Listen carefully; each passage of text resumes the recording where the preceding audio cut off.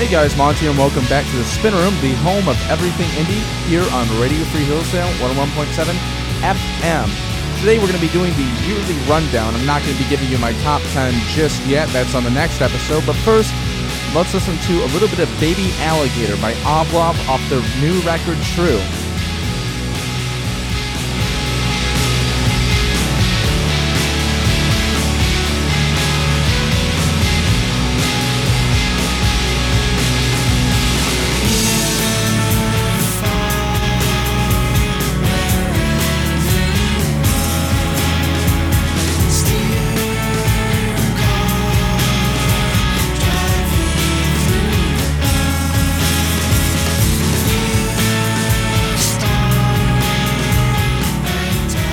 So you may be asking, Monty, why aren't you doing your top 10 of the year now on this episode? And the answer to that is essentially, now is not the time. I usually spend a decent amount of time over finals week listening to new releases that are coming out or releases that I missed. And really, my top 10 officially doesn't come out until around Christmas time or even after. And it's just so I can catch up on records that I missed out on. I try to listen to everything that got critical attention in the release year that I'm talking about. So instead of doing that this episode, we're going to be doing a rundown of albums of 2018 that you should check out. And I'm going to be basically just reading off the albums on RYM's list. And we're going to be talking about each of them, because I've listened to most of the releases in the top 100 of this year, and some outside of that I do want to bring up. But first, I do want to get into a little bit of music news. And starting that off, I do want to talk about the Grammys. Now, the Grammys haven't been good for a very long time. In fact, they've been complete and utter garbage, in my personal opinion. They've gone with what's commercially popular, which I understand. You're trying to get people to tune into the Grammys, and you're trying to reach as wide of an audience as possible. But I truly do not think that the Grammys mean anything anymore, and they should. But, you know, you'll take what you can get, I suppose. Album of the Year nominations. H.E.R., so soft-titled. Brandi Carlile, By the Way, I Forgive You. Drake Scorpion, which was an absolute garbage record. Various artists, Black Panther, the album, which wasn't that good. Casey Musgraves, Golden Hour, which I reviewed and was actually quite fond of. I think this is a great record. I hope it wins, but I don't think it will, because there's a lot more socially conscious music here that they can pick from. And we have Janelle Monáe, Dirty Computer, is nominated. That record was just not good. It was overblown. And Janelle Monáe has done some of the best stuff this decade in terms of pop music. We also have Cardi B, Invasion of Privacy, which I've mentioned my gripes of previously. Post Malone, Beer Bongs, and Bentleys. So that's your lineup for Album of the Year. Then Record of the Year, which I don't really get the different... Oh, I think it's singles. Post Malone, 21 Savage, Rockstar is on there. So is Kendrick Lamar and SCA, All of the Stars. God's Plan by Drake is on there. You have a Lady Gaga and Bradley Cooper thing on there. This Is America, which I guarantee is going to win, by Childish Gambino. Brandi Carlile and Cardi B is also on there. And then you have Song of the Year. For Best New Artist, they have Chloe X Haley, Luke Combs, Greta Van Fleet, Her, Dua Lipa, Margot Prince, stuff like that. For pop, you have Beck Colors nominated, and Ariana Grande, God Is a Woman's nominated. Lady Gaga has Joanne nominated, and Post Malone is also nominated there. And Best Pop Record, Camila Cabello is on there. You have Ariana Grande on there. You have Pink on there. The more interesting area, I think, is Best Rap Album, because Pusha T's Daytona is nominated, and so is Travis Scott's Astroworld. Daytona is definitely one of my favorite rap albums of this year, and I sincerely hope it wins that category. I'd be a bit peeved if it went to Cardi B for Invasion of Privacy, and I think it will. For Best Rock Performance, they have Arctic Monkeys out there. They have Chris Cornell out there, which they're probably going to honestly give it to Chris Cornell because he died. They have Greta Van Fleet, Highway Tune. I don't understand why Greta Van Fleet is nominated for so many Grammys. They're not that good. I've done a review previously of their material, and they suck. And I know I'm being so negative. Best Metal Performance, there's some actual good stuff in here. First and foremost, Deafheaven's on there, and they have by far my favorite metal album of the year. I'll be talking about that later. There's also Between the Buried and Me, Condemned to the Gallows on there. Best Rock Song, Greta Van Fleet again is nominated, as well as 21 Pilots. St. Vincent with Mass Education, or Mass Adduction. I always mess up pronouncing that. And Bring Me to the Horizon, Mantra is also on there. Ghost Rats. Best Rock Record, we have Fall Out Boy, Mania nominated, which I have no clue why Mania is nominated, considering how bad it is. Greta Van Fleet, again, is nominated. Weezer's Pacific Daydream is somehow nominated, which is a very underrated record. Don't get me wrong, but wow, that's not even a rock record. And we have also Best Alternative Music Album, Beck, Colors. You may remember when Beck stole the nomination from, I believe, Beyonce a while ago, and Kanye was a bit peeved about that. Bjork's Utopia, David Byrne's American Utopia, St. Vincent Mass Adduction is also on there. None of those records, except for Utopia, really stuck with me. And Tranquility Base Hotel and Casino, that train wreck of an album, is nominated too by Arctic Monkeys. Really the best area on here is by far the electronic music. They have John Hopkins on there, they have Justice, they have Sophie. All of those, there's basically 3 of those nominations I really enjoyed. So anyways, let's get to the point of this, and that is talking about 2018 as a whole. So, what's the number 1 record? According to ROAM, the number 1 record right now is Daughters, You Won't Get What You Want. I reviewed that, gave it a 9. Thought it was a fantastic record. Anthony Fantano gave it a 10. It's just been making its rounds. Pusha T Daytona is number 2. And that's hardcore hip-hop and southern hip-hop, if that's what you're interested in. And I gave that like a 4. It's a fantastic and short record. Good Music had a fantastic run this year with their releases. Kids See Ghosts is number 3. I remember when that came out, I watched the listening party, and I was so impressed by it because Kid Cudi is such a... I've played his music before. He's such a divisive character in rap, and such a divisive character in music in general. He released one of the worst albums of all time this decade, and that's Speeding Bullet to Heaven. And he comes back with Kanye West and releases one of the most beautiful, the most serene, most atmospheric rap albums I've ever listened to. Kids See Ghosts is a fantastic, fantastic record. Highly suggest you check it out. If you haven't yet, please do. Then number 4, Twin Fantasy by Car Seat Headrest. And I'm going to play a song from this record for you right now because I've seen Car Seat Headrest in concert this year. I think I talked a little bit about their album and gave my personal opinion on it. But we're going to play a song from Twin Fantasy, which is, again, a re-recording of the original Twin Fantasy, which was released earlier in the decade and distinctly more lo-fi. Here is Nervous Young Inhumans by Car Seat Headrest, off the record, Twin Fantasy.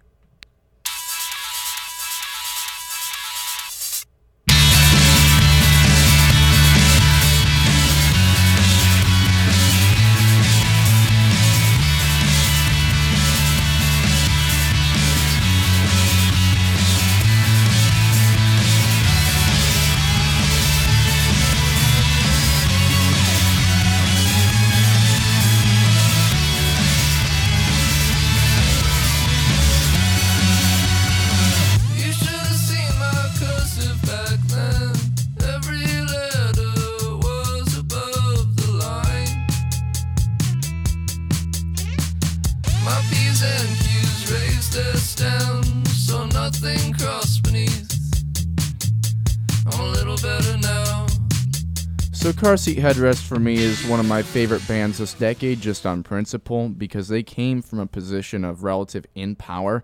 They aren't industry plants by any standard, and a lot of indie acts this decade have been. Claro, for example, all these Frankie Cosmos, all these people who got their start online, most of the people who have made it big, haven't made it big just on sheer talent alone, but Car Seat Headrest has.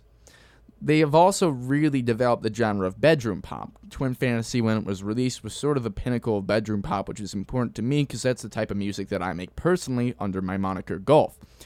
However, this new Twin Fantasy record for me, I gave 2 out of 5, or rather 4 out of 10. And the reason for that was it was just a garbage re-recording. And I mean, Nervous Young Inhumans, songs like that are perfectly fine and good, but just the principle of it. This is a record that I hate on principle. The original one was so much more emotive. It had so much more energy behind it. It just felt like it was more important to Will Toledo as a person, and now this new re-recording just feels like a cash grab almost. It's almost like when Kendrick Lamar released Damn, but backwards. And of course it isn't directly like that because there are new artistic takes on this record, but none of them really stick with me, and it just feels like a cop-out almost for Car Seat Headrest making an actual new record, which I'm excited to hear from Car Seat Headrest. Don't get me wrong. I want to hear solid new material from the band, not just rehashes of their old stuff. And like I said again, the emotive energy is completely taken out of this record, I feel. So that's my opinion on the new Twin Fantasy record. Moving down from that, we have Earl Sweatshirt's Some Rap Songs, which I listened to last week because it's a relatively new record that I actually wanted to talk a little bit about on this episode.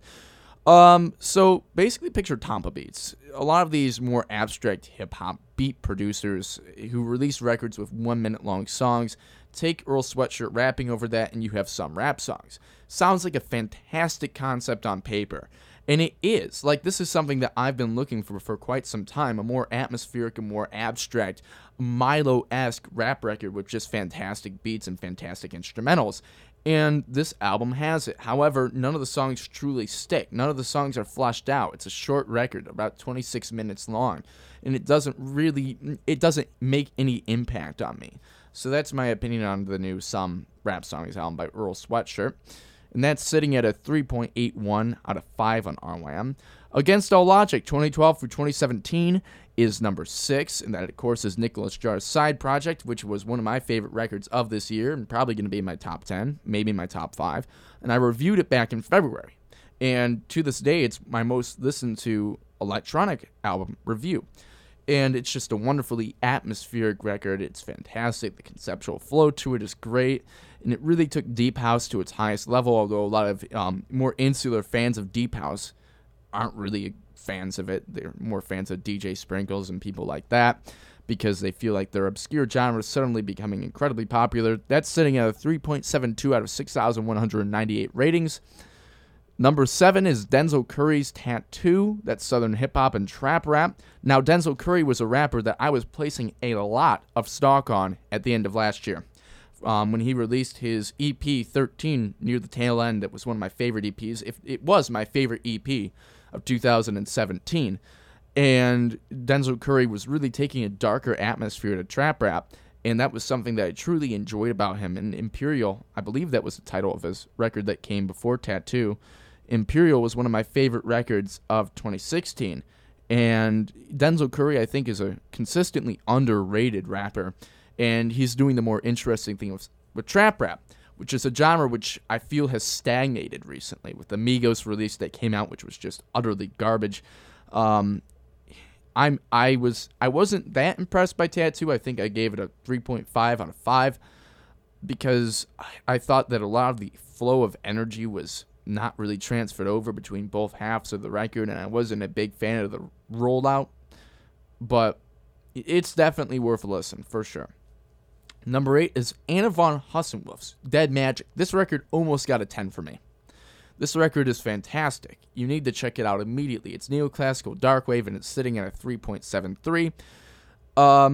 It's not for everybody. It's a slow burner. It's very atmospheric. It's very textural. It's very, again, neoclassical darkwave-esque, so like what we reviewed last week on the show. It's a record definitely you should sit back and listen to in the dark. And I'm going to play a track from it right now for you guys.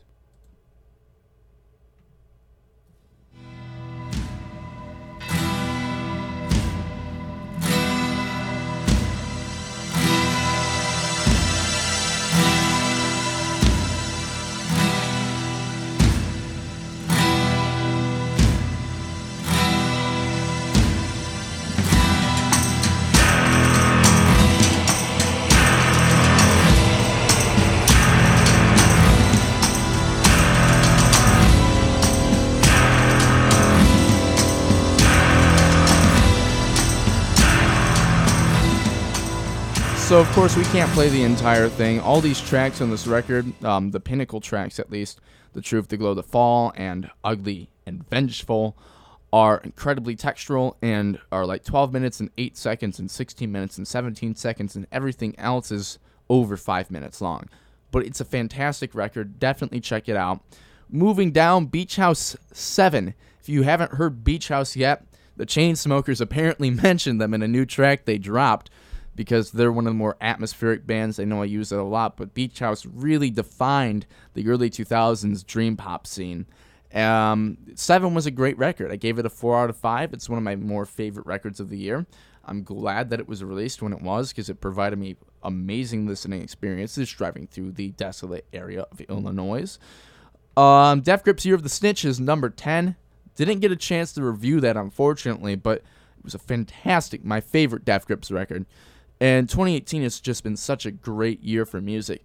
But yeah, Year of the Snitch, fantastic record, incredibly abstract for Death Grips, but had a wonderful, wonderful, energetic flow to it that I just haven't experienced with any other release from them. Ha Ha Ha is such a great song, and I wish I could play it here, but it's expletive, and we don't want to get sued by the FCC. Julia Holter is number 11 with Avery, which was a wonderful. This is the new Talk Talk, Spirit of Eden. If you've listened to that post-rock record, this is in that vein. It's also in the vein of people like Joanna Newstrom, if you like her. Fantastic record. I don't know why it's sitting at number 11. It shouldn't be, but it's great. Other records you should check out: MGMT Little Dark Age, one of my favorite records this year. Again, a solid 8.5 out of 10. When You Die, I think, is a classic indie song already. Johnny Greenwood of Radiohead released The Phantom Thread. Idols released Joys in Active Resistance, which I listened to at the beginning of this year, which was a decent record, not as good as their last one, I think. Midair Thief, Crumbling. This is a fantastic, great record you need to check out, and I might review it next year, actually, where I might talk about it in my podcast, but it's a great record. Parquet Courts came back with Wide Awake.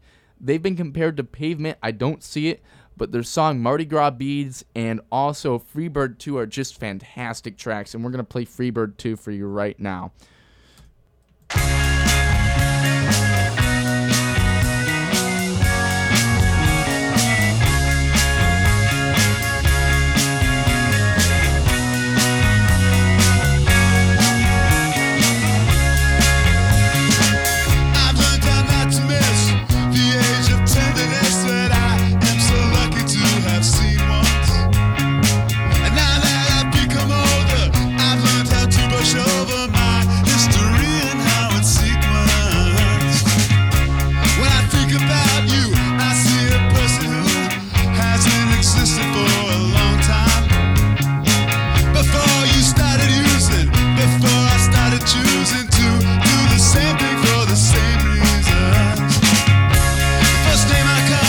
So, one of the main reasons why I like that song so much, and it might end up as actually my favorite song of 2018, is just because of how it incorporates the original Freebird, which is such a cliche song, into this absolutely wonderful new piece of indie rock. And Parquet Courts was sort of, written off 2 years ago with their release.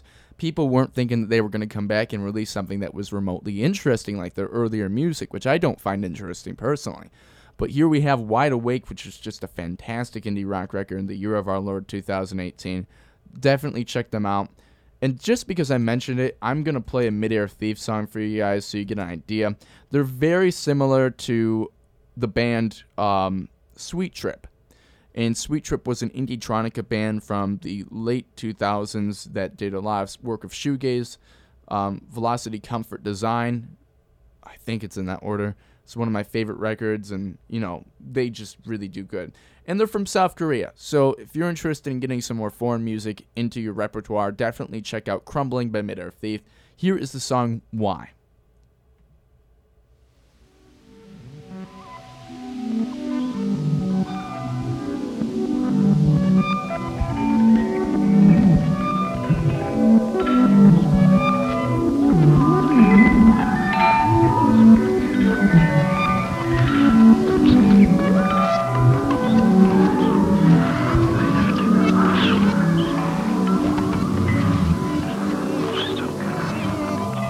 We're going to skip forward a little bit.